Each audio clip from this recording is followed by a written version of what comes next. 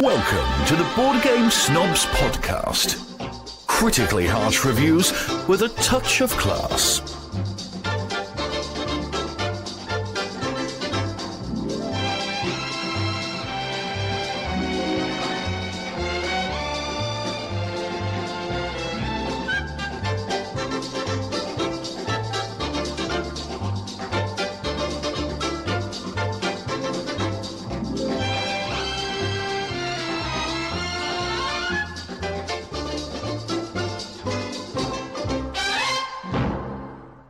Go. And welcome to the Board Game Snobs Podcast. This is the podcast that you want to listen to, really, for anything board game related and for things not related. We have a special guest today. We have a star of stage and screen, the great and powerful Ben Maddox. Many know him as the orator of the 5 Games for Doomsday podcast and website. Hors d'oeuvre? Hors d'oeuvre, yes. Yep. Yes. A tasty little snack, Ben Maddox. Oh, that made me feel quite nauseous then, that you referred to me in that manner. Oh my God. I've just eaten dinner and just a little bit came up to the back of my throat. And it's sort of sitting on my epiglottis now. What time is it there? Just curious. It is 10 minutes past 8 in the evening.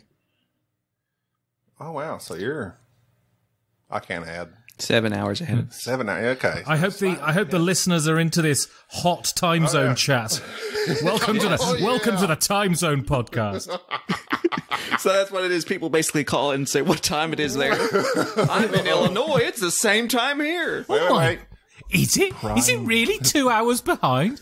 Wow. Who'd have thought? Prime Meridian.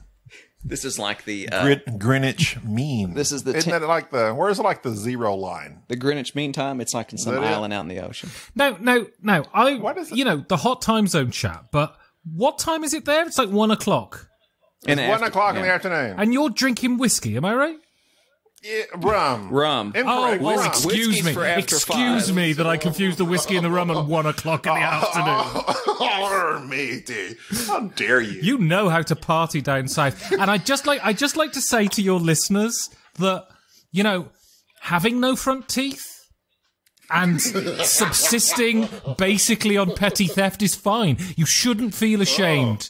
You're not cut adrift. I feel for you. Man, I'm So why did you stoop to our level and decide to come our podcast? Question number 1. Well, I mean, as I said before we started recording, especially Germany has just gone into a second lockdown, and I'm not able to get out and see people, so I'm starved for company. And frankly, I've exhausted literally everyone else on my friends list, and they're all fed up with me to the back teeth. And then you bubbled up to the top of the barrel, and so I thought, why not? I'll scrape it. I thought. Sounds good. The meth heads, thank you. Good. And if any of your listeners want to send me some meth to Berlin, I would be very, very grateful. As you know, it's not the meth; it's the weed that's good down here. Oh, really? Supposedly, allegedly. allegedly.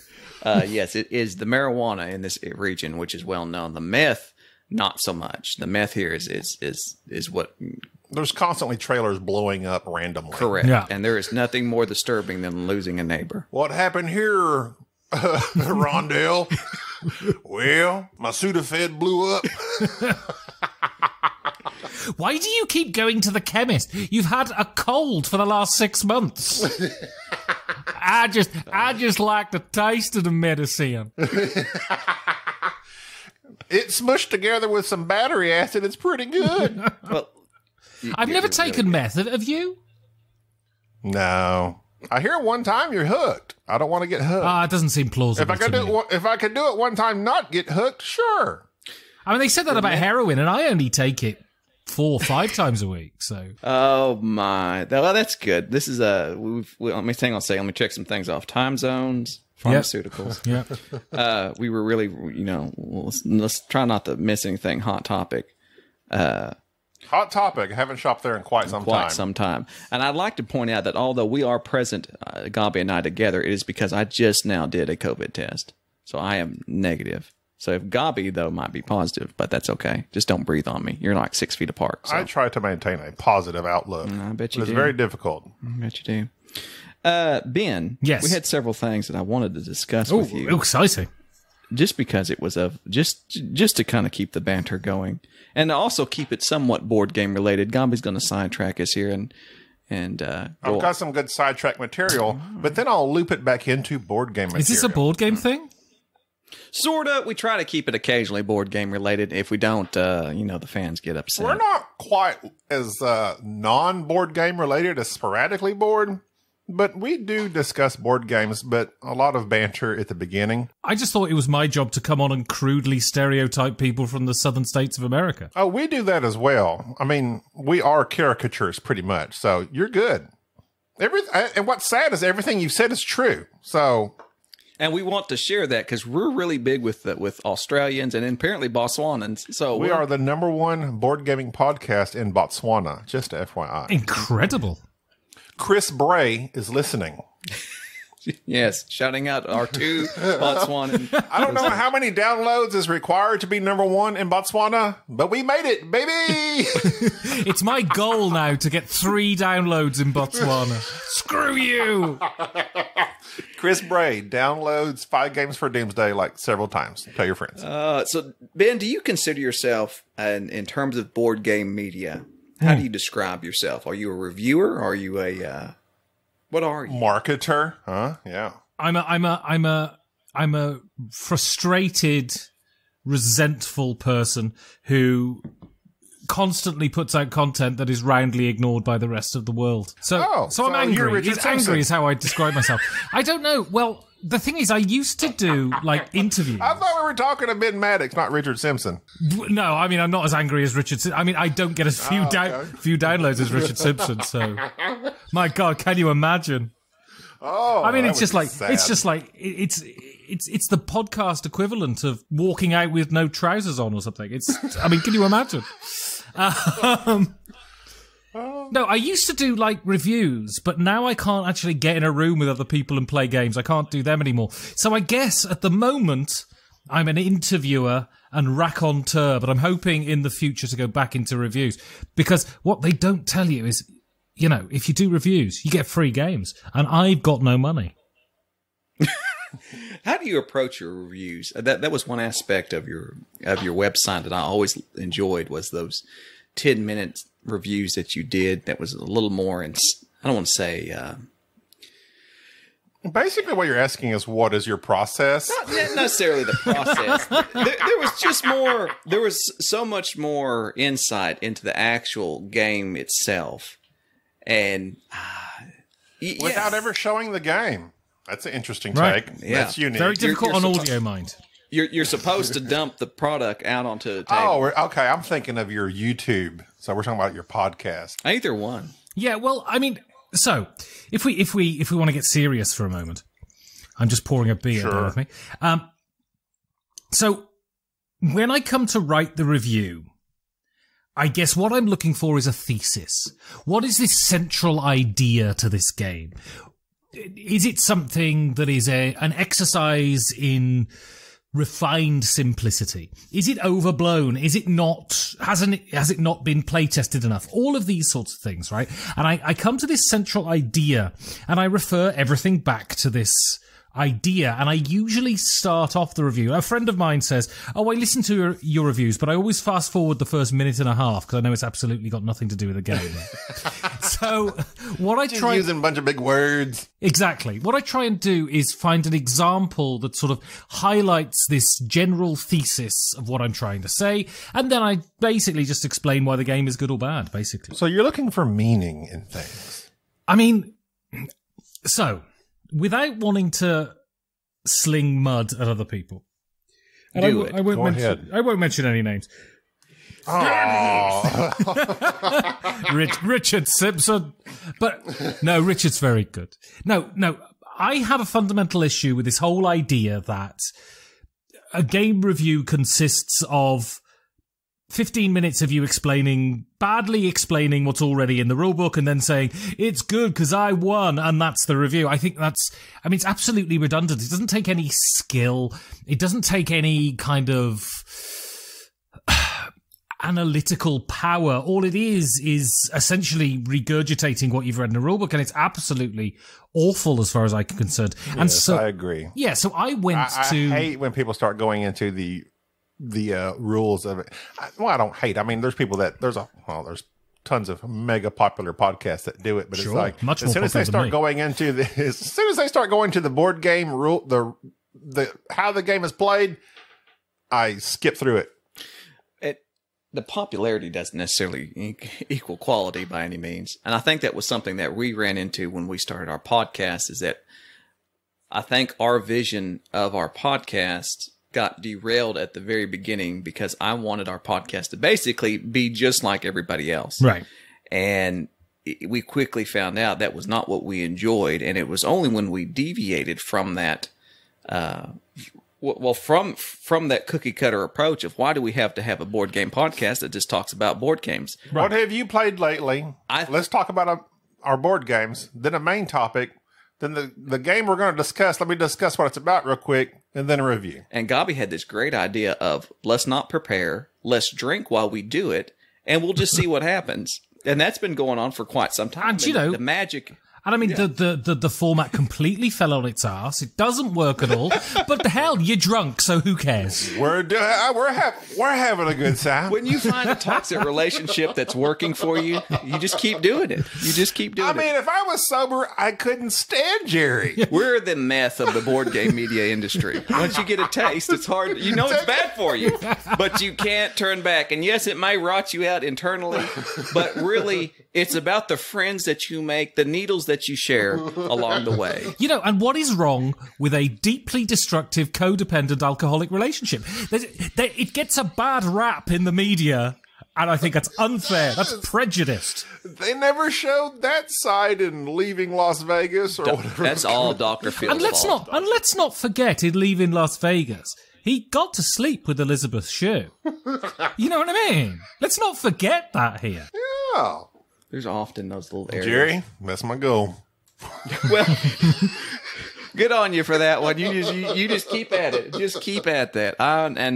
So that's check mark. Let's see, misogyny, alcoholism. Let's see who else we can insult. Oh, just while we're on topic, and of course this completely take us out of the running, Ben. But who is your favorite board game media person? Oh my God! Who's number two? Basically, is what we're asking. Yeah, who's number two? What criteria? Is it favorite as in I like their work? Is it favorite as I like their company? Their work. Their work, because you can like somebody's work and hate their company. I mean, versa. for example,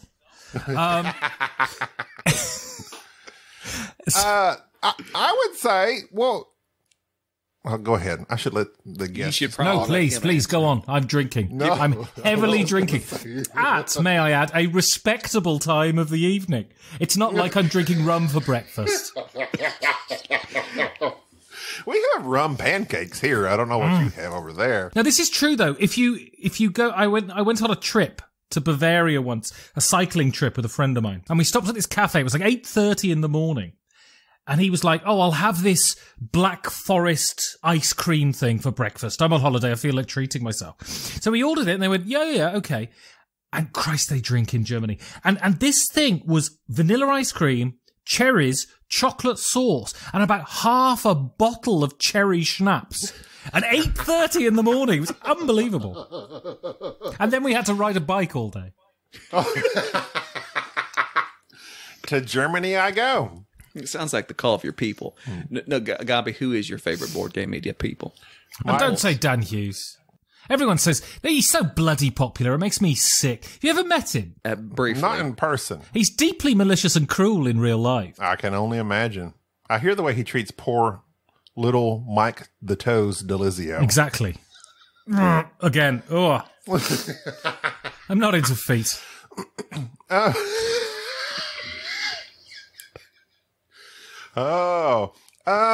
Actually, I have to be, I'll be honest. This is where we're honest, right? We're drinking rum at 1 o'clock. Let's be honest. Ensures honesty. I don't listen to board game podcasts anymore. Literally, the only one I listen to is Sporadically Bored. Every now and then, I'll tune into Board Game Barrage because I like to hear when they talk about a game I'm interested in. But I'm game specific these days. If I'm looking for thoughts on a game, I might check out something here or there. But I, quite frankly, don't listen to that many podcasts anymore. But up until here recently, I like Sporadically Bored because they have a similar format to us. They copied us. We started first, just FYI. I do love being invited on a podcast where one of the hosts just basically says, "Oh, and by the way, I don't listen to your stuff. Your stuff's boring." I don't even know why you're here, quite frankly. Wait. Oh, wait. I wasn't done, Ben. All right. I'll remove the spade so you don't continue to dig the hole. Yeah. And of course, 5 games for Doomsday. Good. Tick. No, I will say, I told you this when we came on your show last time. The episode with Richard, that's about the time I started listening. Because I don't remember where I heard 5 games for Doomsday from. Me. Okay, so Jerry. And I've been listening I think since. I described Ben as basically this is me, but sophisticated. Yeah. Jerry with bigger words and an English accent. Yeah, I mean, you've never met me. It's incredible.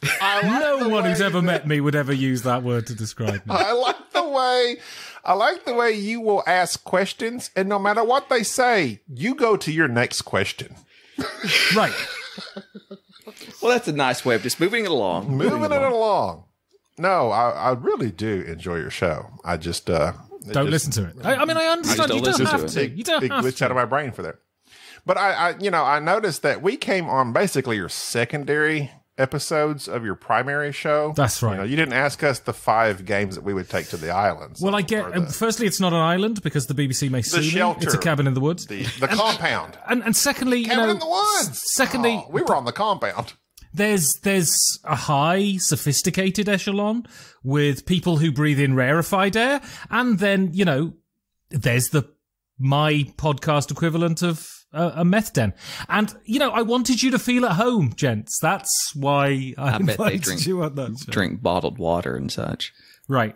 Well, so Ben, who is your favorite board game media person besides us? Well, besides you. Stick in the fire, too. Yeah, so, I don't listen to a lot of podcasts. I listen to Sporadically Bored. I listen to We're Not Wizards. And that's about it.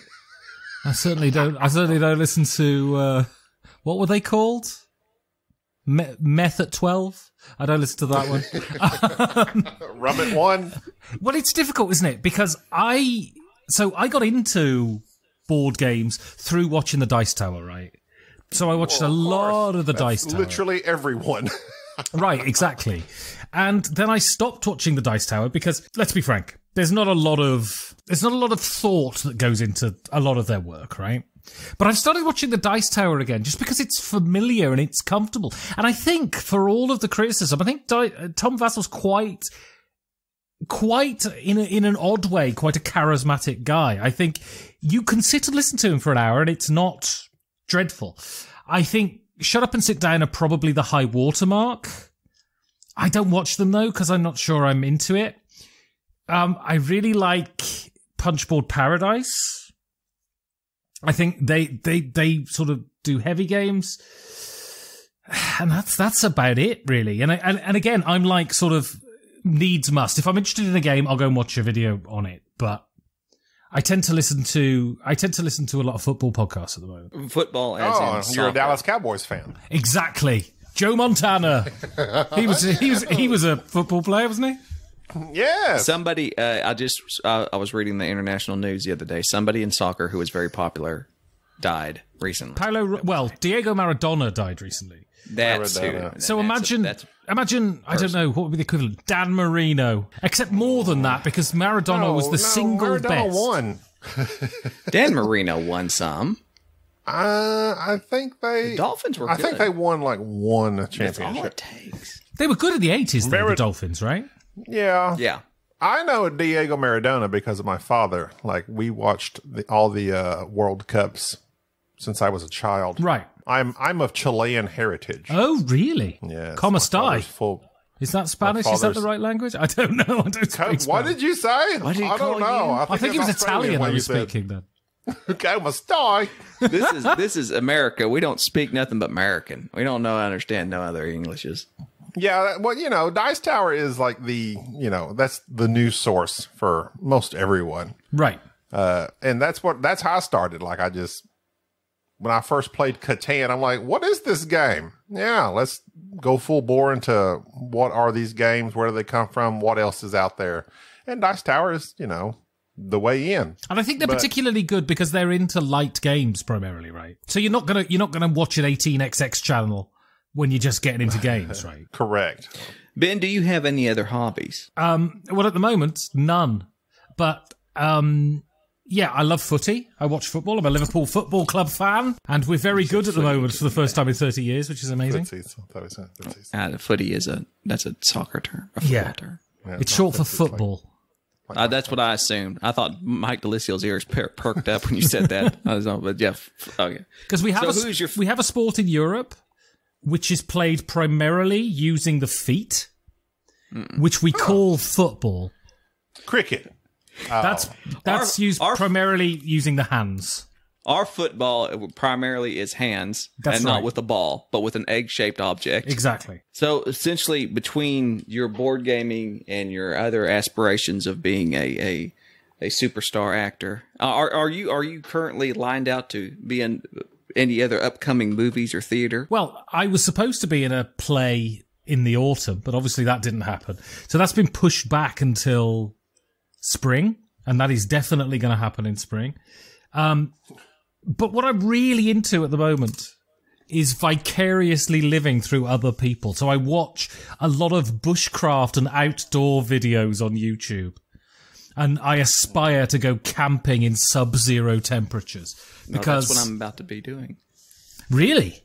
Yes, my wife. Not now. I will preface this with making sure everybody understands is that I hate the outdoor. The sun is my enemy.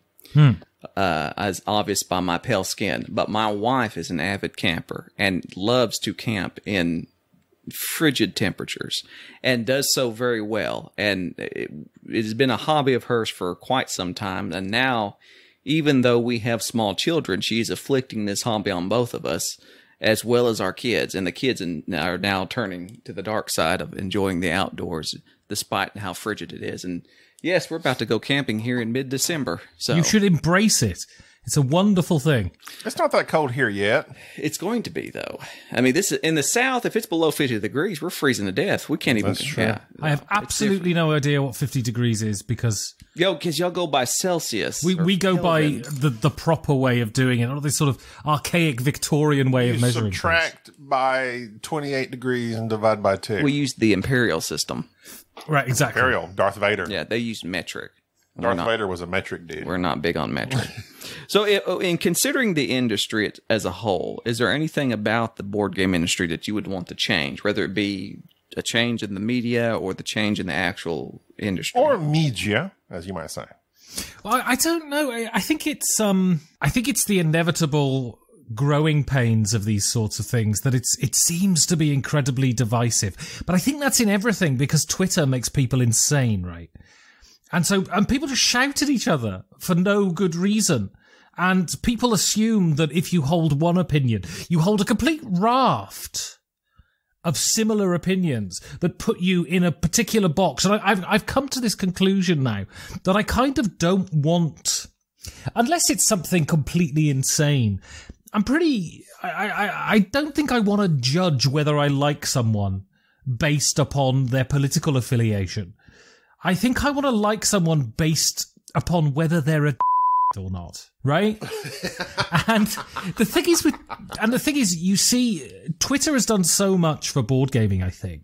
And I've met loads and loads of people through Twitter, but my God, does it turn people into idiots? Like, and this is not a single side of the spectrum thing. I mean, if we got into politics, I think you could argue that, but certainly in terms of being this is a good English word. You said you don't swear, but as Americans won't understand this word. People in Botswana may, but as Americans don't, this is fine for me to say.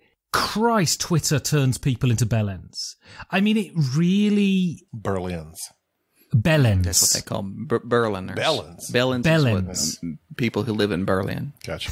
Or Belfast. I believe Richard Simpson's a bellend, doesn't he? He is a gigantic bellend, yes. Okay. But yeah, so the thing is, and so the one thing I would change is for people to just stop being kids, I think. But I think that's not a specifically board game thing. That's goes across the board. And also, believe in QAnon. Because it's true. Sorry, is that the podcast we're on? Well, I sometimes get confused. I'm on a lot of podcasts. I'm kind of like, I think I will consider myself the QAnon of board game podcasts. I say things are untrue constantly. I don't know what y'all are talking about. Oh, yeah, because you're not. Yeah, I forget Gabi completely stays out of the sphere of news and anything. Oh, if you ask about a hobby, QAnon is my current hobby at the moment. I'm listening to a lot of QAnon podcasts. What are you talking about? I contribute a lot to QAnon. Not that I believe it. I just like stirring the pot. It's so much fun. God, it's so much fun. Honestly. I mean, unless this is related to the Saved by the Bell reboot on NBC Peacock, I don't know what y'all are talking about. Well, essentially, and the comment on Ben's point about Twitter, I think that Twitter has shown to me when I was getting back into modern board gaming, so to speak, it really showed that a lot of people that were playing board games were in big city areas and not in like the South, so to speak, where I live. It was hard to find anybody. The rural areas. And the more that I got into board gaming, it was just hard to find anybody in these rural areas that enjoyed gaming as a whole. And I think that has changed slowly. Right. And of course, the more people that you interact, you often run into that divisive nature where people are very judgmental, and Twitter's the place where you go to yell at people, Sure. And I mean, and social media as a whole has been excellent for many industries, but the one thing it hasn't been good for is people really coming to have any type of understanding of one another. They tend to be quickly at each other's throats. If you happen to be a friend or a follow of a follow of a follow of a follow, you get blocked because you follow, and you didn't even know what happened. You're God, like, that was crazy. That when they were saying, if someone I don't like follows you, then I'm blocking you. I mean, how nuts is that? That's absolutely the craziest thing I've ever heard in my life. I get on Twitter like once every 5 weeks, and I'm like, oh, I've been blocked. What? Yeah. Anybody who follows Richard Simpson, chain block. You get chain blocked. Well, I mean, he is. I mean, I don't think I should say this in public, but he is very, very far to the right. He comes across very nicely in public, but if you ever listen to him in private, it's absolutely incredible. Atrocious. He hates the English, anyway, I can tell you that much. But I thought he was something English. About freedom. And he always shouts it. Oh. I did with blue painted on his face. I did watch his secondary podcast where he had half his face painted blue, kept talking about William Wallace. I didn't understand any of it. His good friend Bill. But Mel Gibson, thank you for teaching us all we need to know about Scotland. But Richard is a shite. A shite for short eyes. That's the best Sean Connery impression I've ever heard, I must confess. I just recently I remembered I have this habit of any time an actor dies, and I don't care if it's a B-level actor, I don't care who it is, I go out and immediately will watch some film that they're in. It's like a tribute to them. Right. And as soon as Sean Connery died, I turned around and hunted down and watched Highlander and realized it had been so long since I watched it, I had completely forgotten it. Is it awful? It's horrifyingly bad. It's bad. The first 10 minutes of it is some of the worst.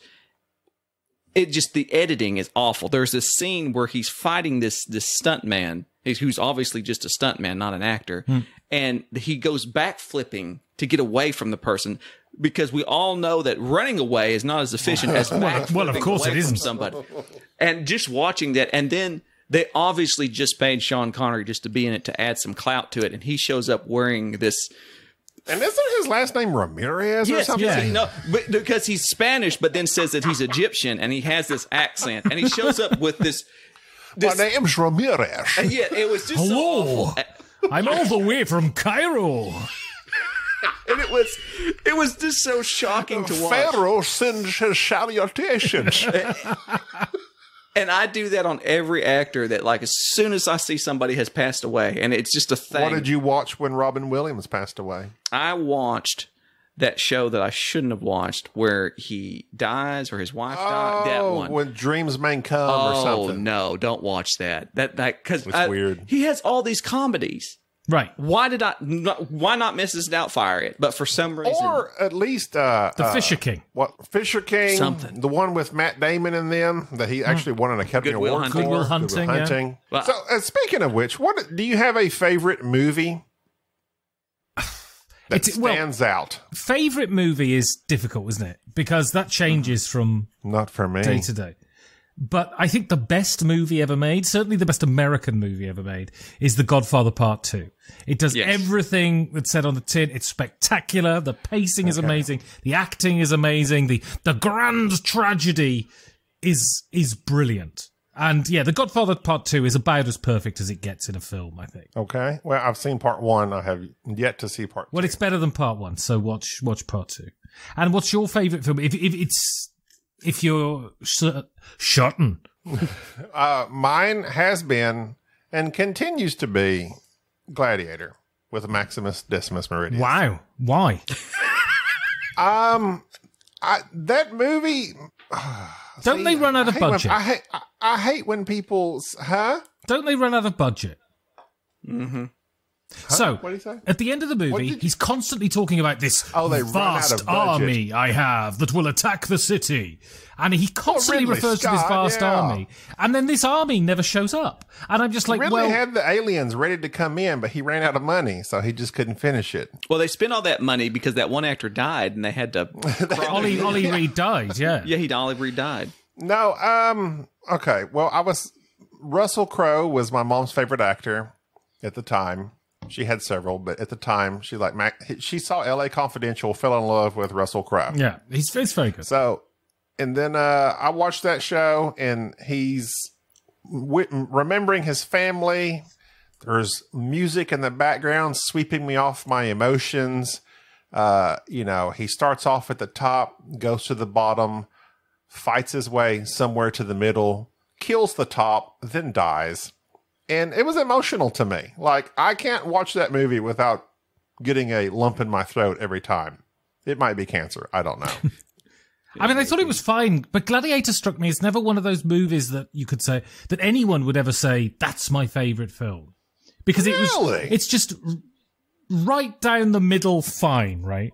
It's generic. It's generic Spartacus. How both of you? How dare you? I enjoyed it. Don't get me wrong, but I never viewed it as a classical film. My favorite is Last of the Mohicans, and I know that's because it has Last Mohicans is in my top 5. Well, it's got Daniel Day-Lewis in it, and anything that's got Daniel Day-Lewis. I think I left the cinema halfway through watching that when it was on at the cinema. Well, Ben. I was like a 13-year-old kid though.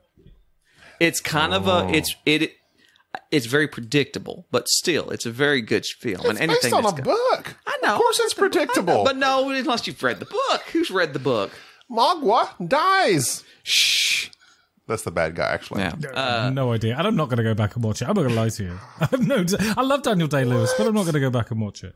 Yeah, Daniel Day-Lewis is good. I used to quote that movie all the time. But I'd highly recommend you go, if you want to see a film that's a modern classic, I would say, that is absolutely, I think, has the greatest central. Okay, I'm going to give you 2 movies. One from last year, because it's a great big surprise and it's absolutely fantastic. And this guy is hugely underrated. And that is Uncut Gems. My God, Adam Sandler. When he tries, Adam Sandler is astonishing. When he actually gives it a go, he's brilliant. And he is brilliant in that film. The last 20 minutes Gobby of looks that very, film. very nonplussed by that statement. The Sandler statement. The last 20 minutes of that film. Oh. I mean, you could just... It is such a... I got some uncut gems. Well, it was... I got some uncut gems. Well, it is kind of shocking when you think of Adam Sandler has phoned it in for a decade now. He's just been getting a paycheck, making these stupid movies, and then one day, at some point, he just wakes up and goes, I'm going to try today. Time to act, bro. Time to You know what people need? I need to be depicted in this thriller. That was a great film. So what was number 2? So that is brilliant, and you've got to watch it. It's the most uncomfortable watch you'll ever have, but it's so worth it. And then The Master by Paul Thomas Anderson with Joaquin. I hear that one a lot. With Joaquin Phoenix in the lead role. Joaquin Phoenix is just, if you want to watch a masterclass in perfect acting, watch that movie. The way he holds on to his anger and never lets it out. Again, this is the side of really great acting. In The Godfather 2, Al Pacino never gets angry. You just see it consistently simmer under the surface. And the ability to be restrained and subtle and delicate in your art is what it's all about. Watch those movies. Brilliant. He was also Commodus in The Gladiator. He was Commodus in Gladiator, yeah. And better than Russell Crowe, one might venture to say. Have you seen Romper Stomper, though? So Romper Stomper is a film from the 80s that Russell Crowe played the lead in. And going back to Richard Simpson, Russell Crowe plays a neo-Nazi in Australia. And it's the film that made him famous, basically. And it's young Russell Crowe. It's Russell Crowe in his 20s. And it's absolutely fantastic. I highly recommend it. Romper Stomper. It's an Australian movie. Really good. Check it out. We have Romper Stompers down here, but it means something different, I think. Is it a sex Go thing? ahead. It may be. I'm not into that. I'm a eunuch. Will you go ahead and Gabi? You keep fumbling with your. I'm just checking. You've got your Ben, notebook. I have a question for you. Oh, there it comes. Okay, here we go. Okay, without telling me, in the air, Tonight. do a 0 or an O as if you're writing it. So, as if I've got a pen in my hand. As if you have a pen in your hand, do a 0 or an O as if you're writing it. Hang on. Okay. I'm just going to write my... Yeah, I go that way. Okay, so you're counterclockwise. That's right. That's because he's in the other equator, I think. That's it. That's what causes it. The toilet flushes the other way. I also am counterclockwise. What does this denote about your character? You're clockwise. I am clockwise. That is, I was just writing 0s and O's the other day, as one does. You've got and me. I was wondering. I've actually got a pad in front of me. I'm going to do this. Yeah, I'm anti-clockwise. That's right. Okay. Anti-clockwise. That's So what you're that's against what we say in the clockwise. civilized part of the world. You stand up and protest to clockwise. Exactly. You're anti. Screw clockwise. You're picketing in the front of the federal buildings. If only I could protest and get around to it. Oh no! Is there a point to this? Were you just writing a love letter and going XOXO, and then you realized I was signing it XOXO, and I was wondering, I do mine counterclockwise. I don't. I do mine. How do people do that? I do it clockwise. Interesting. Are you Those left or that- right-handed though? I'm left-handed. Because I'm left-handed too. You see, I'm right-handed. Oh, interesting. so it might be a left-handed, be. right-handed thing. It's a left-handed anti, What right-handed pro. You're pro-clockwise. And interesting fact: every fascist ever existed right-handed. Absolute fact. I don't know. Which hand? Speaking of clocks, Which hand do you romper stomper with? You know, my eyesight is that bad at this point. I wouldn't be able to tell you. That's up to your significant other. Did you know? Earl? My neighbor Earl? He's my significant other. What are you talking about? The Duke of. I didn't know what you were The talking Duke of? about. Did you know, speaking of clocks, there's a royal, this is your neck of the woods, Royal Horological Conservator. Huh? Go ahead. I'm sorry. Just keep going. I don't know words. Horological, like horoscope. Oh, horo. I'm sorry. Clocks. Yeah. Royal Horological. Is that a fancy word for clocks? Yeah, it's a fancy word for of clocks. Yeah. Of clocks. Conservator. Yes. You keep them. This lengthy title is befitting. Well, do you know who this is? I don't know who it is currently. I mean, it was me. It was me previously, but I retired. you It was too know. stressful. I burnt out. You got voted out. I had no idea. This lengthy title is befitting for someone who oversees the functioning and maintenance of all the clocks in the royal properties and residences of the Queen. There used to be the Now, what is it called? Royal Horological Conservator. He used to be the horological. Got impeached from. Is that what? So there's a person who just keeps track of time. He Yes. winds the clocks, I assume. 500 in Buckingham Palace, 379 in Windsor Castle, and 80 in the Palace of Holyrood House. Ben got fired Holyrood, 'cause that's Scotland, isn't it? Ben got fired, impeached because he was winding them the other way. Exactly. I was doing it left-handed, you see. Left-handed, and they were like, "We won't." And have the that. point is, since the Reformation, people with left-handed people are completely not on. That implies Catholicism, and we don't have Catholicism in our country. You might say that person has a lot of time on their hands. That was. I can't believe you okay. I wonder if they have a... Would you both object if I just sat here and repeatedly punched myself in my own genitals for the next 15 minutes? I don't We'll know. have no romper stomping here. This is a family-friendly podcast. And I tell you what, we are extremely conservative. I wonder if they have a watchdog. Now, that should have been a spit take, Ben. I'm sorry. You should have spewed that out in hilarity. I mean, maybe that makes me feel slightly more nauseous than the thought of Mike Delicio's toes, to be honest. Oh. Oh, can you imagine them? Hey, no, I try not to. How can you tell a clock is really hungry? No. It goes back 4 seconds. Oh, God. Gabby, we don't have time for this. No pun intended. But we got to get off the clock joke. I don't know why you've I got am the Lord of Time. If I was the Royal Horological Conservator, first thing I would do is change the name to the Lord of All Time. the Royal Horological. Dear listeners, future editor Gabi here, editor-in-chief. In order to keep the show family-friendly, many comments by Jerry Baker against the royal family and a tirade against, inexplicably, Meghan Markle. These are not the thoughts and opinions of Board Game Snobs, and in order to keep this show continually family friendly, as it very much is so that we can save the ears of your children, these thoughts were edited out. And now back to the show. Preposterous. It's 2 o'clock, and I'm finished on the run. Do you know Sylvester Stallone?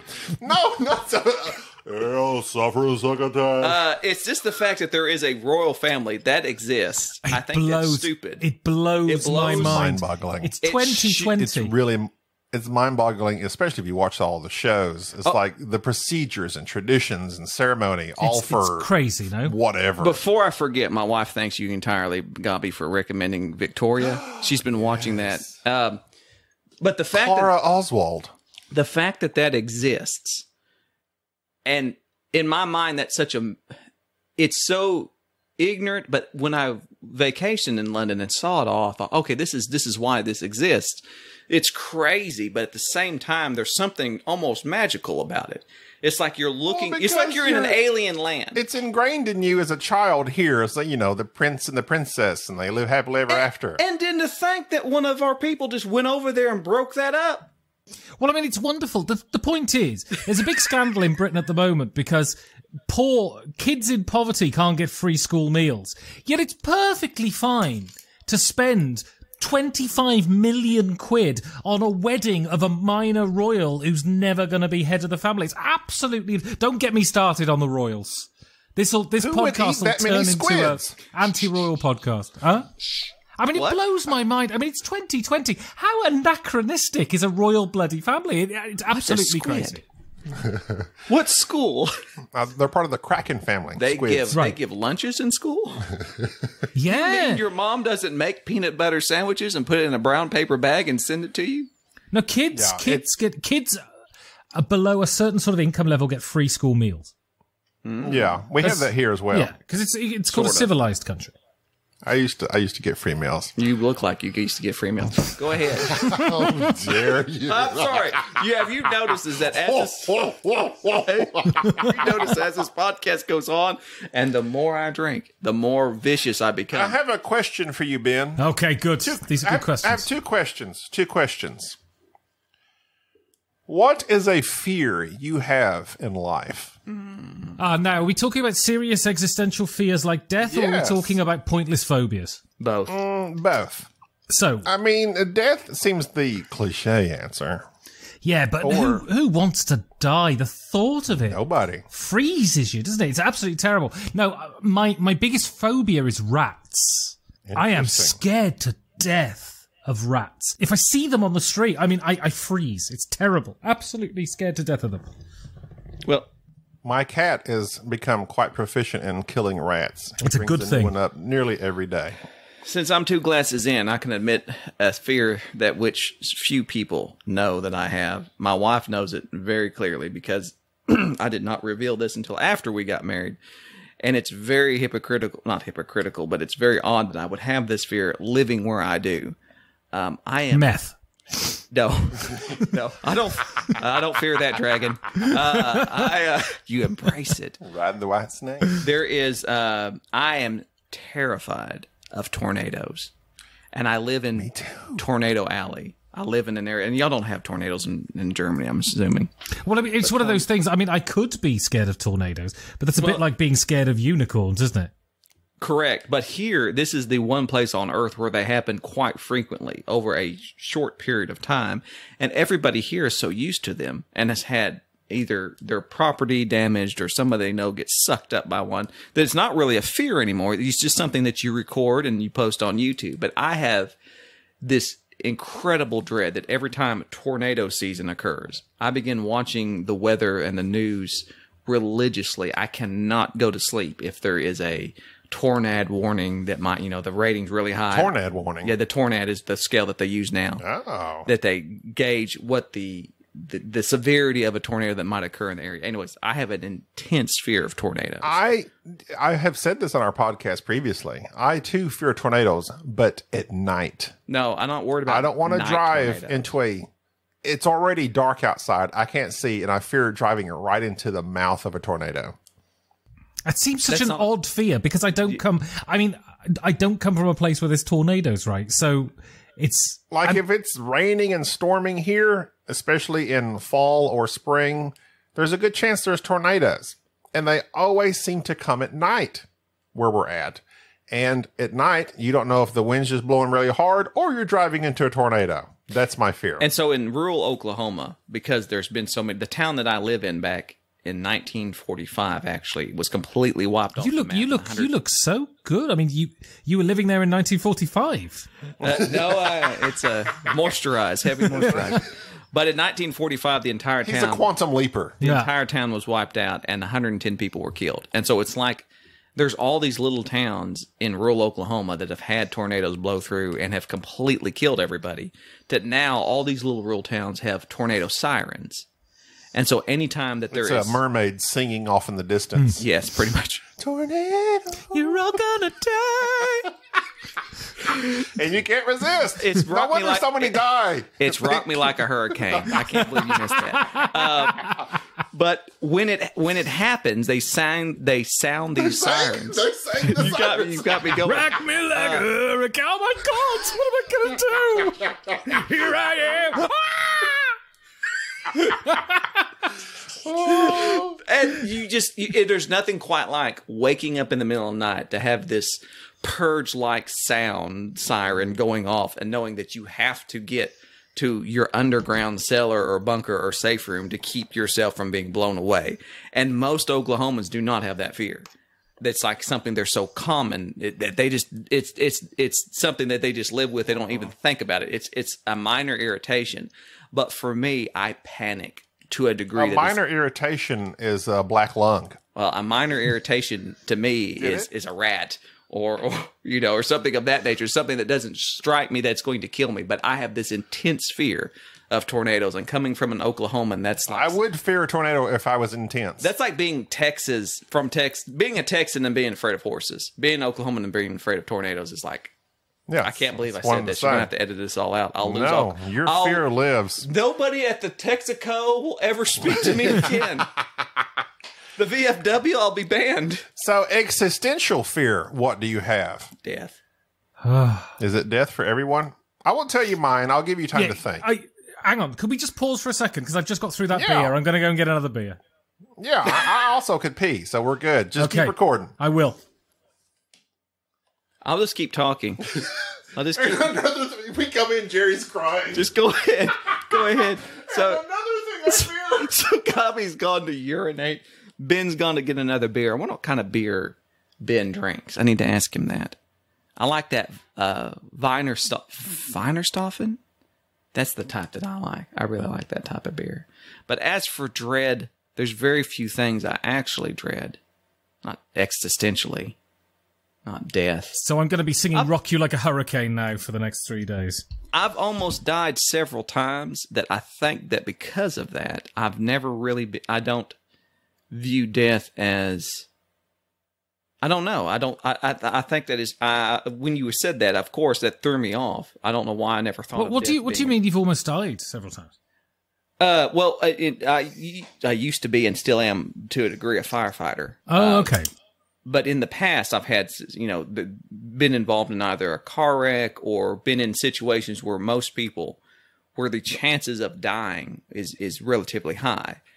And I have been next to people who have died in situations in situations like that. And so the thought of dying, of course, it's there. I'm not saying I'm not afraid to die. Obviously, that's insane. But it's never been something that has preoccupied my mind. Well, it's a funny one, isn't it? I mean, I find the older I get, the more it tends to preoccupy my mind, right? Mm-hmm. Because when you're young, death is truly an abstract. Mm-hmm. When you get older, it becomes a reality, right? Right. I remember my father discussing this when I was very young, and I remember him talking about how, and to put it as he would say it, the city folk, which is basically anybody who lives in a town with more than 5,000 people, right? They don't experience death like people in rural areas. They don't see animals. They're not butchering sheep or cows. They don't witness death as normally as most people do, and nor are they most people who live in rural counties have whether it be through some sort of either illness or military duty, they have seen and experienced death in their family. And they don't view it as the same as, it's almost like a cultural thing to a degree. Right. They have a different viewpoint of death, and it's almost as if it's expected. Like you just do not, I don't want to say you don't fear it. You just don't have that dread, that existential dread that most people have with it. And it's not a measure of being cowardly. It's just a measure of just familiarity. Well, there's a wonderful poem called O Bard by Philip Larkin. And it's about this. It's about the dread of death. And he puts it absolutely beautifully that it's not this constant preoccupation. It is just this, how does he put it? When he's caught without friends or drink, it comes to the front of his head, right? And it's that kind of thing. The older you get, the more it starts to knock on your door and the more you start to think about it. And some people are quite sanguine and some people completely dread it, right? Well, go back to my mom. This is the first person I ever actually watched die. Right. Saw her take her last breath. And I mean, I think for the person that's dying, I mean, they're dying, whereas it's the survivors, that's who you feel sorry for, because they're the ones that have to deal with the trauma that just occurred. Yeah. And I realize that now, because like Mom, she got to the point in her illness, she was like, literally, we asked her, me and my brother, she's like, how you feeling? As a daily chat. And towards the last 2 or 3 weeks there, it's inevitable.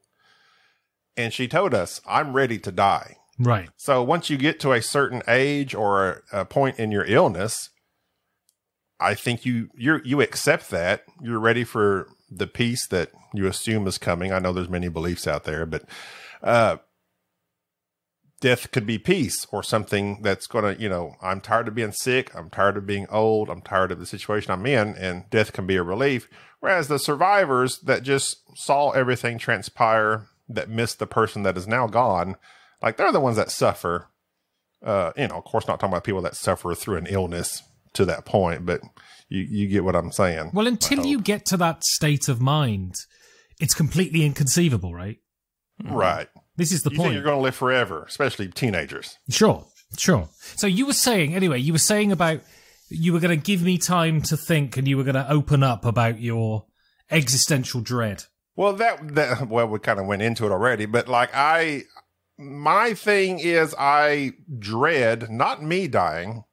I dread other people dying. I dread me dying for my wife, my goddaughter. I dread, before my mother passed away, even as a younger person, I thought about what's it going to be like when my parents die? What's it going to be like now? I think about now that my mother's gone. My father's in very good health, but still, you never know. They tend to be the ones that just drop dead suddenly, or just don't wake up for some random reason. He said that's what happened to his father. We just had this conversation the other day. But I think my father-in-law is 85 years old. And so I'm always trying to prepare my wife. She has both her parents. And I lost even my grandparents at a very young age. I only had a grandmother when I was growing up. The rest were all gone. And I tell her, I'm like, there's nothing that can prepare you for it. But do you think about the fact that someday you're going to get that phone call and your dad didn't wake up this morning? I think about these things all the time. And this is what's different. This is why I ask you this. Because I asked Gina, and her whole family is this way. They're just very positive. I said, do you think about that phone call? Because I think about it nearly every day. I thought about it with my parents. Now I'm thinking about your parents. She says, no, she just doesn't think about it. And I'm like, that would be great. I wish I could think like that. You need some meth. Exactly. I need some meth. The thing is, I've always been a bit of a goth, and I'm a bit morbid, and my mum brought me up, right? And so that thought was an ever-present since I was a kid. I remember once waking up, I must have been 7 or 8, and I dreamt she died. And, I was completely beside myself. And so, and so I kind of prepared for it, and I kind of thought about it a lot. And when she did die... The crystal ring on your finger kind of gave away, or the skull ring on your finger. Yeah. You got a little bit of goth going on there. But only a bit. It's only the ring. I'm goth curious. I don't go for the full makeup and things. But when she eventually did die, I don't think any of that preparation helped one bit. I was completely devastated, So when I think about your wife, the fact that she doesn't think about it, I think is a blessing, no? You are Ben, see, this is why people should listen to your show. You're smart. It's just like that. And I'm that way. Jerry knows this. I worry about the stupidest crap that I can do nothing about. Why worry about it? It's not going to change a thing. Stressing about my mother dying did not change how much I mourned her death. Right. And it won't change it for anything else. Stressing about anything in life. It's like I come up with all these scenarios. 99% of them never happen. But in my brain, all these scenarios pop up in my thoughts, and I'm like, oh, what about this? What about that? That's why you need meth. Meth? Yes, this podcast brought to you by Pfizer. They're doing grand Take work. all the pain away. Yeah. They've started rolling out the vaccine. I'm somewhat in Britain, jealous. not in Germany, though, I don't think. I just assumed Germany would be You would have thought, wouldn't you? But no, I think Britain are far more willing to treat their citizens as guinea pigs than Germany are, you see. If Richard Simpson starts growing hair, I don't think I'm taking that vaccine.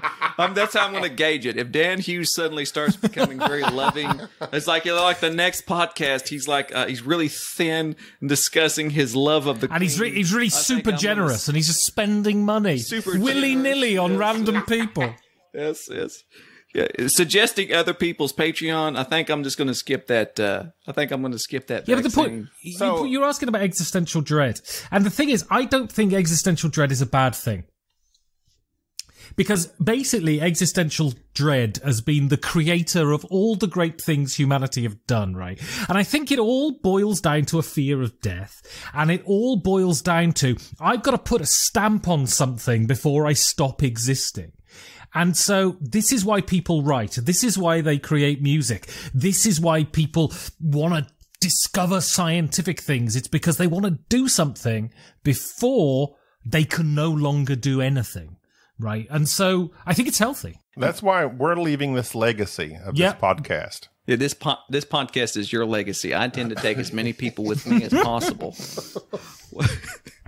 Awkwardly funny. Let me just a second. Let me check that off. Let me check that off my list. Terroristic threats. Okay, go ahead. Okay, so along the existential plane, let me ask you this final question, and then we can go back to fart jokes. Do you consider yourself happy? Wow. Why are you, boy, you just absolutely not. No. I never have, though. That's the thing. So the thing is, I think all emotional states are transient. And I think the big problem, so if we want to get very serious for a minute, I think a reason people kill themselves is because they are tyrannized by the present moment. They assume the present will always be like it is in perpetuity, when we know for a fact that that's not the case. But it's the way we are as animals. The present moment has such an effect on us, we can't conceive of it being different in the future. So am I happy? I mean, right now, I'm cool. Yeah, and I find the older I get, the calmer I am. And the less angry I am, there's less testosterone, right? I mean, there's less erections too. But, it's swings and roundabouts, isn't it? And so am I happy? No. But am I absolutely destroyed and ruined and unable to function? No, either. And I think most people are the same. And I think there's a real, it's really interesting because growing up as a kid, we never had access to American media, really. There was a few sort of sitcoms, and Saturday afternoons were the A-Team and Airwolf, but pretty much everything else was pretty much British media. And I grew up in a media that was fine with being miserable. It was fine with having TV shows where people were miserable because people are miserable. God, I can't imagine being an American. The pressure to be constantly smiling and upbeat and positive and completely dishonest about how crappy your day is being. My God, how you people don't collapse at the age of 55 with a coronary through the stress of being constantly forced to be happy nonstop. I don't understand. So, no, but I'm cool with it because being unhappy is far more interesting than being a grinning moron, right? Throughout your whole tirade, I was thinking, wasn't the guy in Airwolf's name St. I think it was, yeah. Who's the actor? Ernest Borgnine? No, he was... Jan Michael Vincent, wasn't it? Something. Yeah. Yes. Yeah, you pulled that right out there. Yeah, I certainly did. Yeah, I agree. This is one of those things. It's like, I look at my life from an outside perspective. I have an incredible marriage. I have great friends. Thank you. I mean, there are certain caveats to everything. Yes. I've always struggled in the job department, but career is not something important to me, as can clearly be seen by my resume. Your CV. I'm a personal shopper at Walmart. Stay in school, kids. Stay in school. So my wife is like, I should be on medicine. I'm pretty sure, but I refuse to go to the doctors. But I should be happy. I should be content. But like I said, in my brain, I'm always considering the worst possible outcomes of everything that comes my way. So, right. Realistically, I'm usually not content. And then alcohol comes in the picture, and I get a little more content, but that's just temporary. Also, stay off drugs, kids. The thing is with alcohol, there's no reason that it should be temporary. Absolutely You're just not trying hard enough. This is my thing. I tell my Gina, she's my wife. My wife. Yes, My classic. wife. Bringing it back. Why don't they just dole out happy drugs to everybody all the time and let me be happy? Get me on some Vicodin and I would be happy all the You time. can go to Earl right next door if his You see, trailer's you see, still up. and this is what I'm talking about. This is what I'm talking about. American culture feeds you this lie that you need to be happy all the time. Whereas in Europe, we know that we're all going to die someday horribly, and we've accepted it. So we're miserable. And, In a and what you cold, don't... moist castle somewhere. Exactly. Being miserable is great. Just someone going, oh, how are you doing? Having to just go, yeah, I'm great. What about you? Have you heard about my website? I mean, my God, how do you people live? I don't get it. Check out my Instagram. I blame I mean, Chick-fil-A. Right. I mean, to be fair, I have a podcast that I'm constantly pushing, so I'm not really one to talk, but still. Yeah, based on Doomsday. Exactly. There's going to be some pessimism in it. Oh, yeah, you should probably get on meds. But when are we Me? going to start talking No. about QAnon? Because that's why I'm here. Tell me about something. Save our children. Save our children. I don't Oh, yes. see. Y'all are referencing things I do not understand. That's because you're not woke enough. You've not realized Exactly. that You you're haven't being experienced the Great Awakening. Where we go one, we go all. controlled. That's a great. We should put that on a T-shirt. That's our new. That's our new theme. Where we go one, we go all. I had written down that you. I watched. I can't remember it was 2 years ago, 3 years ago. You had a previous podcast with Oh, I did, yeah. Petty the Third. Tom Petty.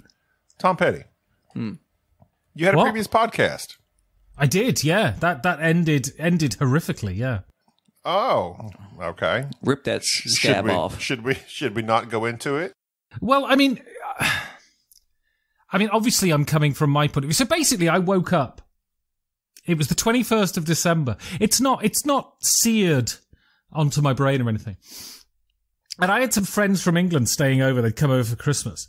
And I was in bed and I heard a little timid knock on my bedroom door. And I woke up, yeah, and they said, Ben, and I said, yeah. And I said, have you looked at the podcast website today? And I went, no. And they went, I think you should. So I got out of bed, bleary-eyed, I turned on my computer and I looked at the website. And basically my podcast partner had written a 1,500-word diatribe about how basically I was a Nazi and a misogynist. And, Oh, wow. Yeah. I did not know any of this. And he'd locked me out of the Twitter accounts and the email accounts and the Patreon account overnight. And yeah, he just went out and told the world that I was this big evil douchebag. And frankly, I mean, the stuff he was saying, I just don't have the energy for. You know, I mean, God, I'd like to be that bad. But yeah, so that's and yeah, long story. I just saw like there was it was like he looked like Jay Leno, but he was interviewing you. You know, like that. He had a very good production value. I forget the name of the show. But he had you on. He had like a seat and a chair and a desk. That's like, production value here in the Chris, South. yeah. Chris Whitpan, that's right. Yeah. I forget the name of the show. Yeah, Game All Night it was called. That was it. Yes, that was it.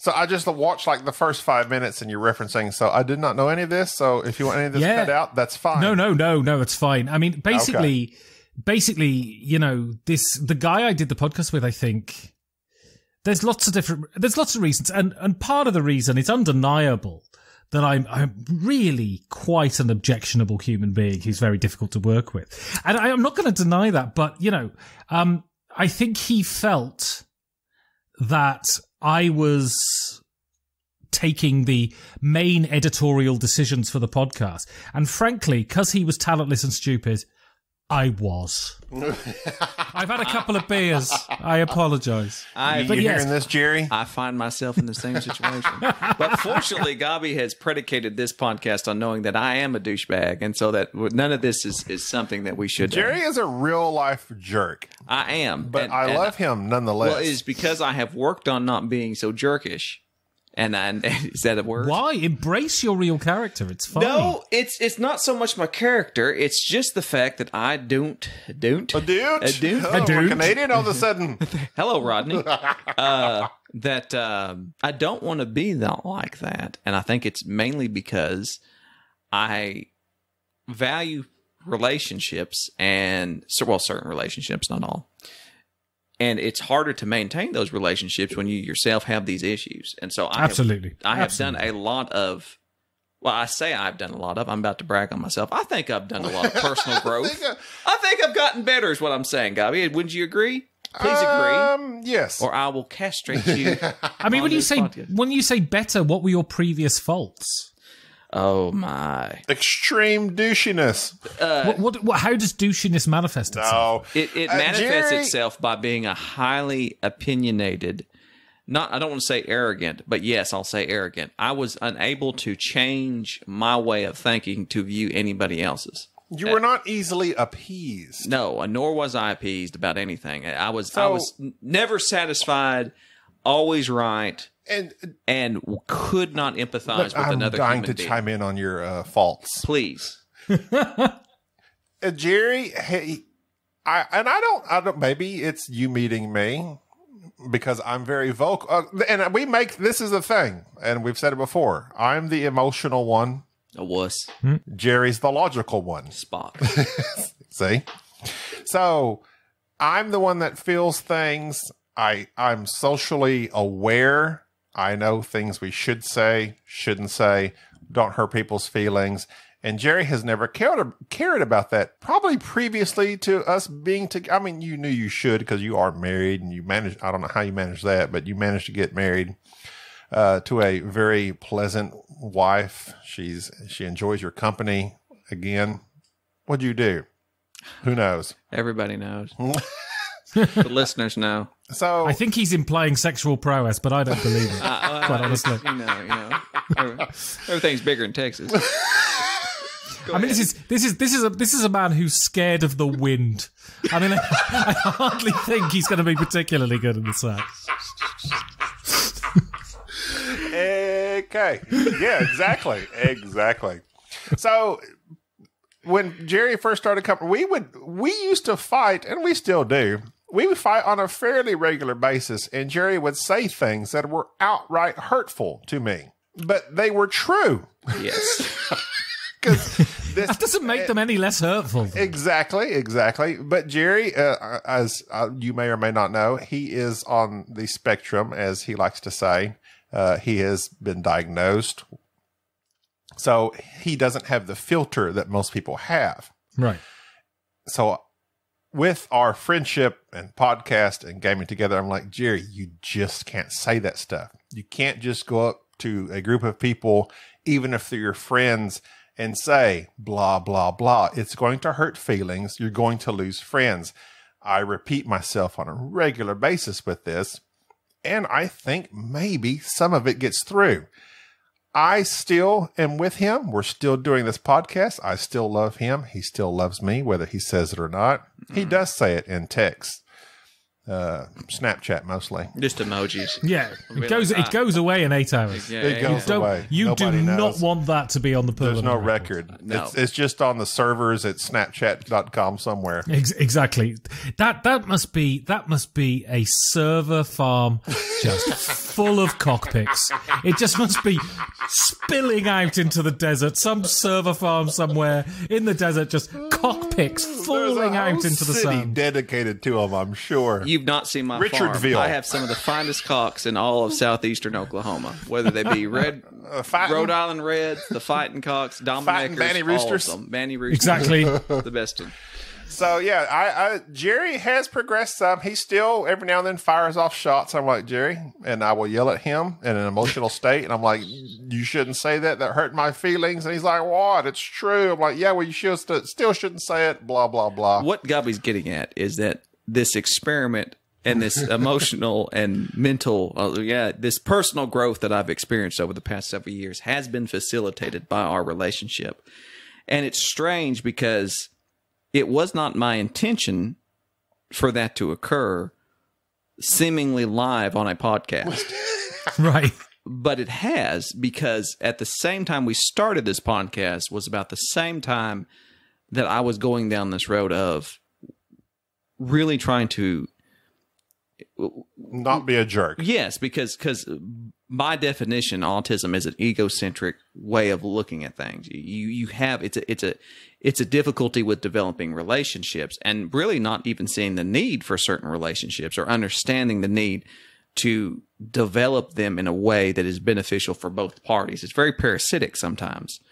And it was hard to come to that grasp and to have these conversations and these realizations that I am hurting people, especially people that I particularly enjoy their company with. And how do I prevent that? And how do I develop? And how do I get to the point to where I can say things that aren't hurtful? I can say things in a tactful way, or even being able to withhold certain thoughts and feelings. And it was a difficult thing, and unfortunately, it happened over a long period of time, and Gobby got the brunt end of it because at the time he was my closest person, the next to my wife, the closest person outside my family.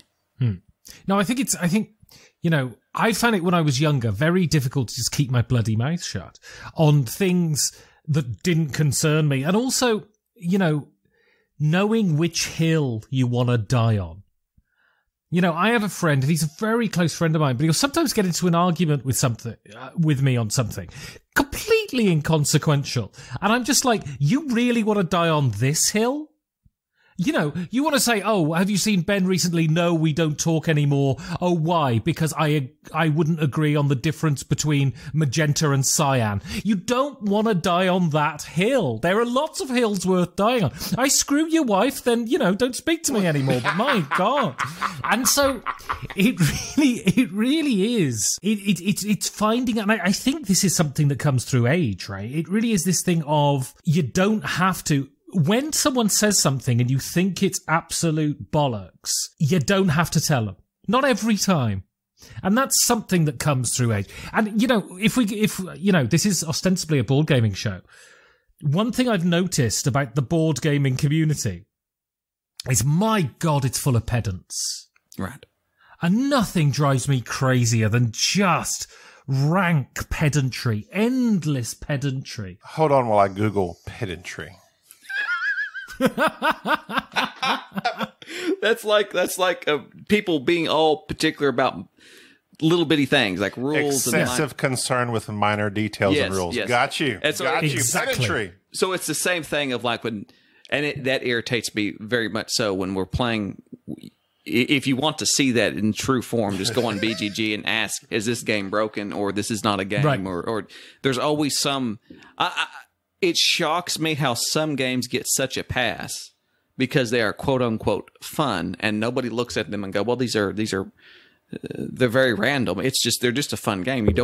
They're not meant to be this highly calculated, intricate machine. And yet some games people will pick apart and say, oh, if you do this and this, your chances of winning are increased by a certain percentile, and just really lose the fact that sometimes I can play a game that I feel like is not broken, but it's not balanced.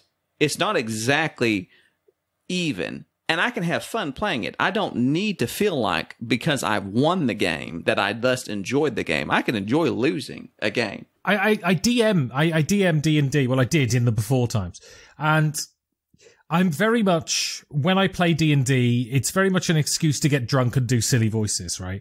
And I'm pretty good at silly voices, and I'm absolutely fantastic at getting drunk. And so I don't really know the rules and stuff. And I had a couple of gamer friends who I played a lot of board games with, and they joined in a D&D session. And we played the game. And then for 2 days afterwards, I was getting 20 emails off them a day saying, "Oh, I've chosen this particular sword for my dwarf, and I'm going to sync it with it." And it was like 20 emails a day, and I just went, "Guys, sorry, can you not come anymore? Because this just isn't my bag. Let's play Hands of Teutonica, that's fine." But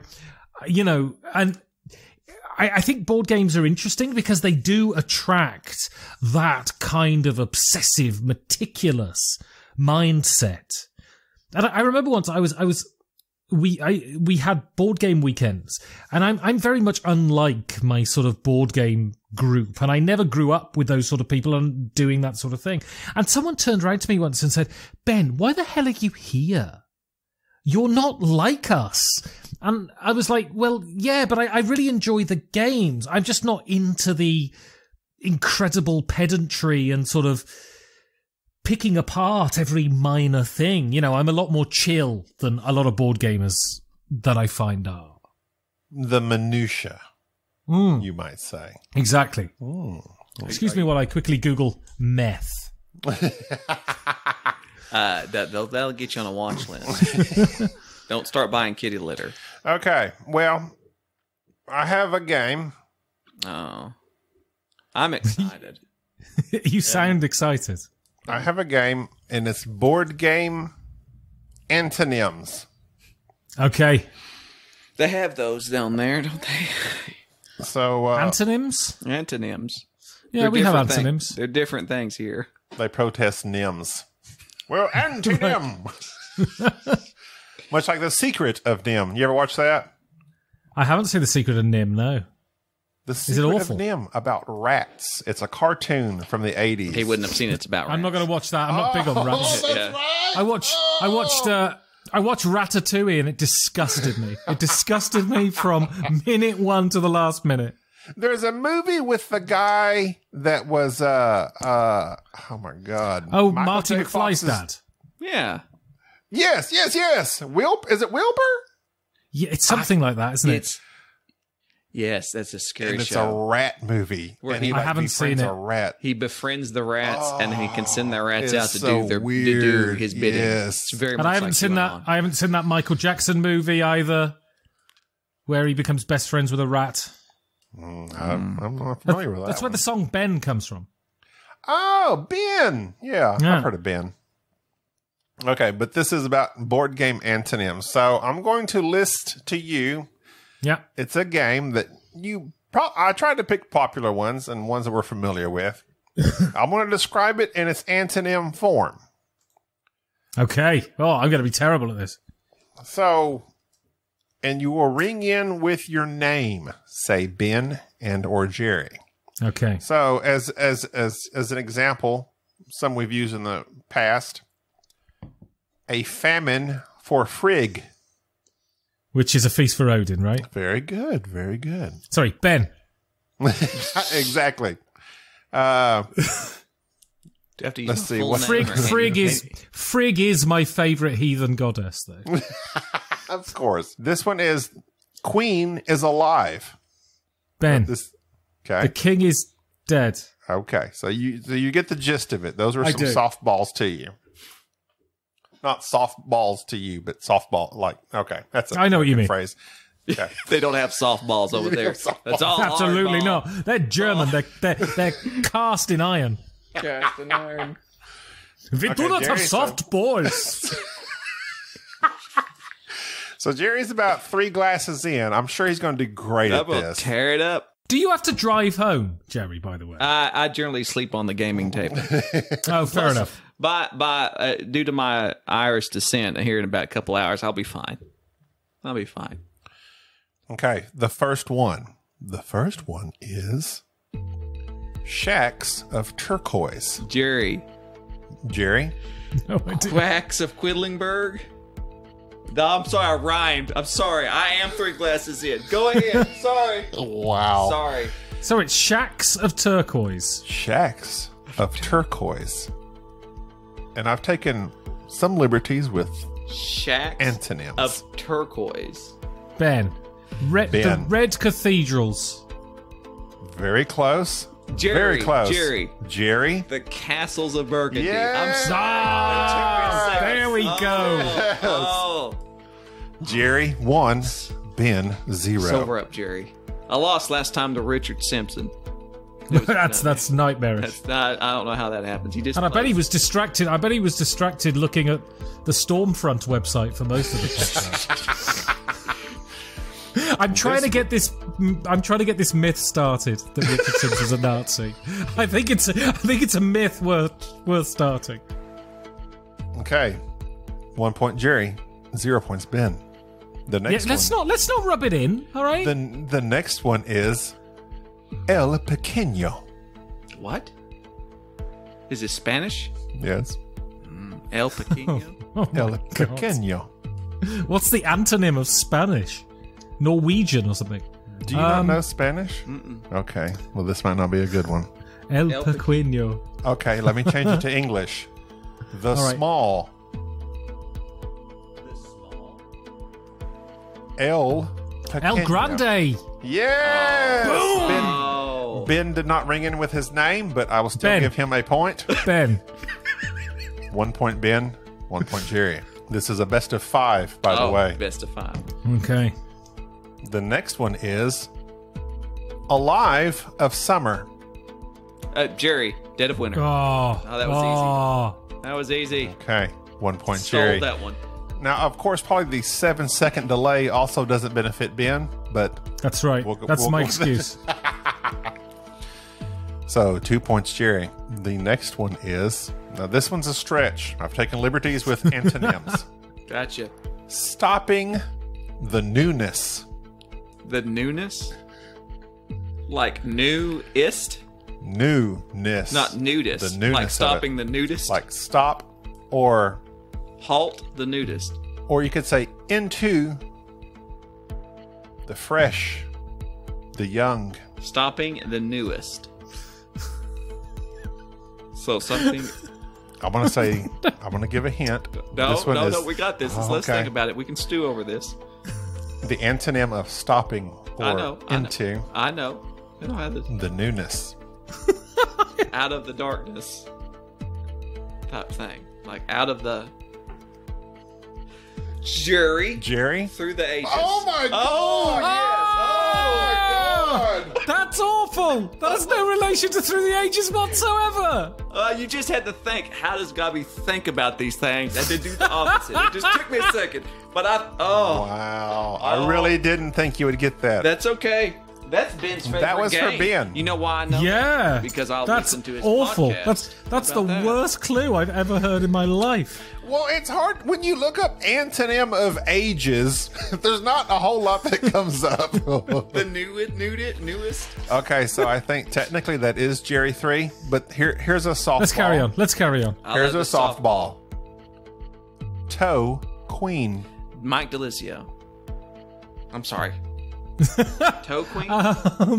Oh God, Toe Queen. Hand King? Skull King! Ben! Skull King! For God's sake! Yes. This game is much further. This is a lot funner than it was with Richard Simpson. Ben's back on the like a board. drink-a-lot. All right, let's make it best of 7. Come on now, let's have a can pull out competition another here. one. Are we men or are we men? Okay. Maybe you're familiar with Go Away From. Ben, Yes. welcome to... Boom, boom, boom, boom, boom, boom, boom, boom. That's 3-all. Screw you, Jerry. There we go. Here we go. See, now I got to pick a really You good gotta one. pick a good one. A Okay. hard So one. this is no hints because I just hope you both know this game. Okay. And I have it written down as like last resort. So this is deep. Multiple day stabilization. Multiple day stabilizations. Oh my God. Hang on a second. Multiple day stabilization. What would be the exact opposite of multiple day stabilization? Multiple day. Yes. Single. I'm wait a gonna minute. cry Wait. when I find this out. Well, you I'm say terrible multiple at what? these things. Day stabilization. I wasn't going to give any hints. No, don't give any hints. Don't give any hints. Multiple day stabilization. It's not really a hint. I'm just going to say it wasn't a huge game, but it was big right when it came out. Then, like most games that fell off the map. Multiple day stabilization. So it was a huge game, I'll have to edit out all the silences.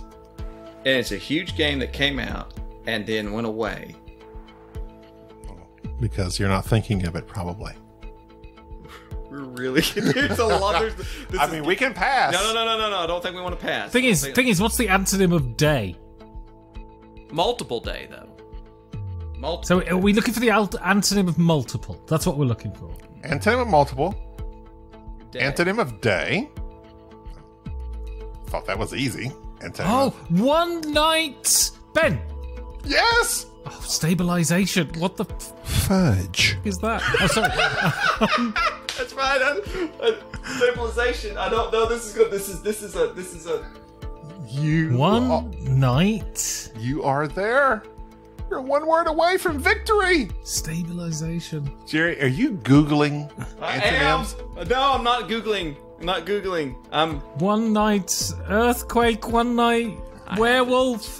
One night werewolf's the only one I know, but that's clearly not what it is. It's not One Night Werewolf. It's the one that I own. It's One Night Revolution. Yes. That's cheating. One night. Because that was the I own. Hey, well, think of it this way: we came to the answer together. Yes. Okay, so it's 3.5 to 3.5. It's still a tie. It's tied. Okay, Give us so one here more. we This is go. for the winner. Here we go, Ben. This one's for you as well. And again, liberties are taken because sometimes it's hard to find antonyms. Ancient gaucheness or Go. crudeness. Crudeness. Ancient Gaucheness. Ben. Ben. Modern art.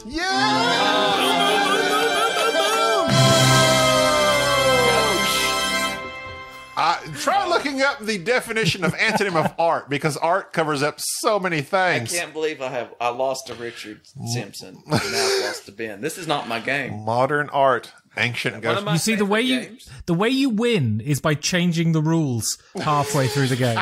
That is how you achieve victory. Multiple day stabilization was my favorite, though. That was pretty good. Very That good. took me a long Very guess. good. That was a good one. Multiple days. Well, that's all I've got for the show.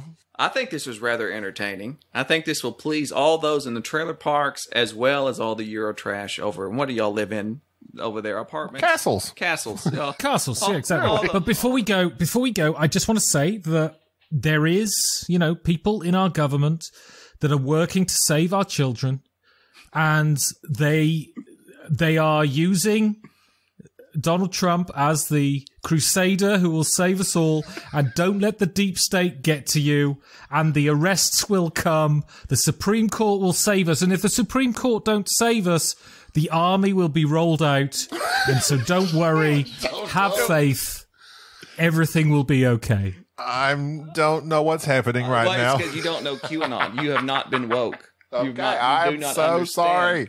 Me and I Ben am need to so do sorry. a podcast where we just interpret our own sure. QAnon. Do a Exactly. side cast. Yeah.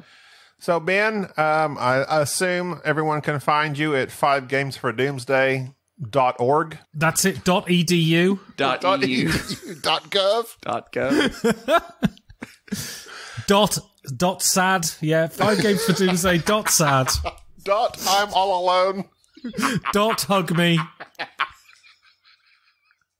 Oh, depression. Yeah. Impotence is real. Oh. Just go to dailystormer.com/BenBennett. / Richard Simpson. Richard Simpson, and you'll find. Click on the link, put in your PayPal, and you'll have access to all the fine content there at 5 Game. Well, we've done a great right. job there. Thank you. I mean, the thing is, Richard just thought Breitbart was too left and liberal for us. So. he just got mad and he shut that down. So, Ben Maddox, 5 Games for Doomsday podcast. That's right. 5 Games for Doomsday. And that's the number 5, correct? Yes, and the number No, 4. it's the word. That was the words. Does either If you one go pull into it up? if you go into the website, It's 5gamesfordoomsday.com. The words. Oh. Slash But the if you- words? If you're throwing Exactly. hand signals, it's this. Gotcha. And if you go to Twitter, it's 5 games for Doomsday. The numbers. Got you. Well, Ben, thank you for being on the show. I want to have to conclude. Jerry's nearly asleep on the floor. I'm good. And it's only 3 o'clock in the afternoon. So I'm 1 o'clock, 2 o'clock, 3 o'clock. I mean, they say unemployment is a bad thing, but you guys are really rocking it. So I'm doing the best I can with Congratulations. what I have. Well, thanks for being on the show. We appreciate it very much. yes, it's been a pleasure. And Send our hate Sorry. mail. To Sorry, what what's was that, Jerry? What's your email again? Says people want to send you hate mail. That's 5gamesfordoomsday@gmail.com. Also, I have a second one, which is Trump is savior @q.com. Okay. All right. Well, that's going to do it for this show. I'm Gabi. This is Jerry, and that was Ben. Bye-bye. Thank you for listening to the Board Game Snobs. Stay classy.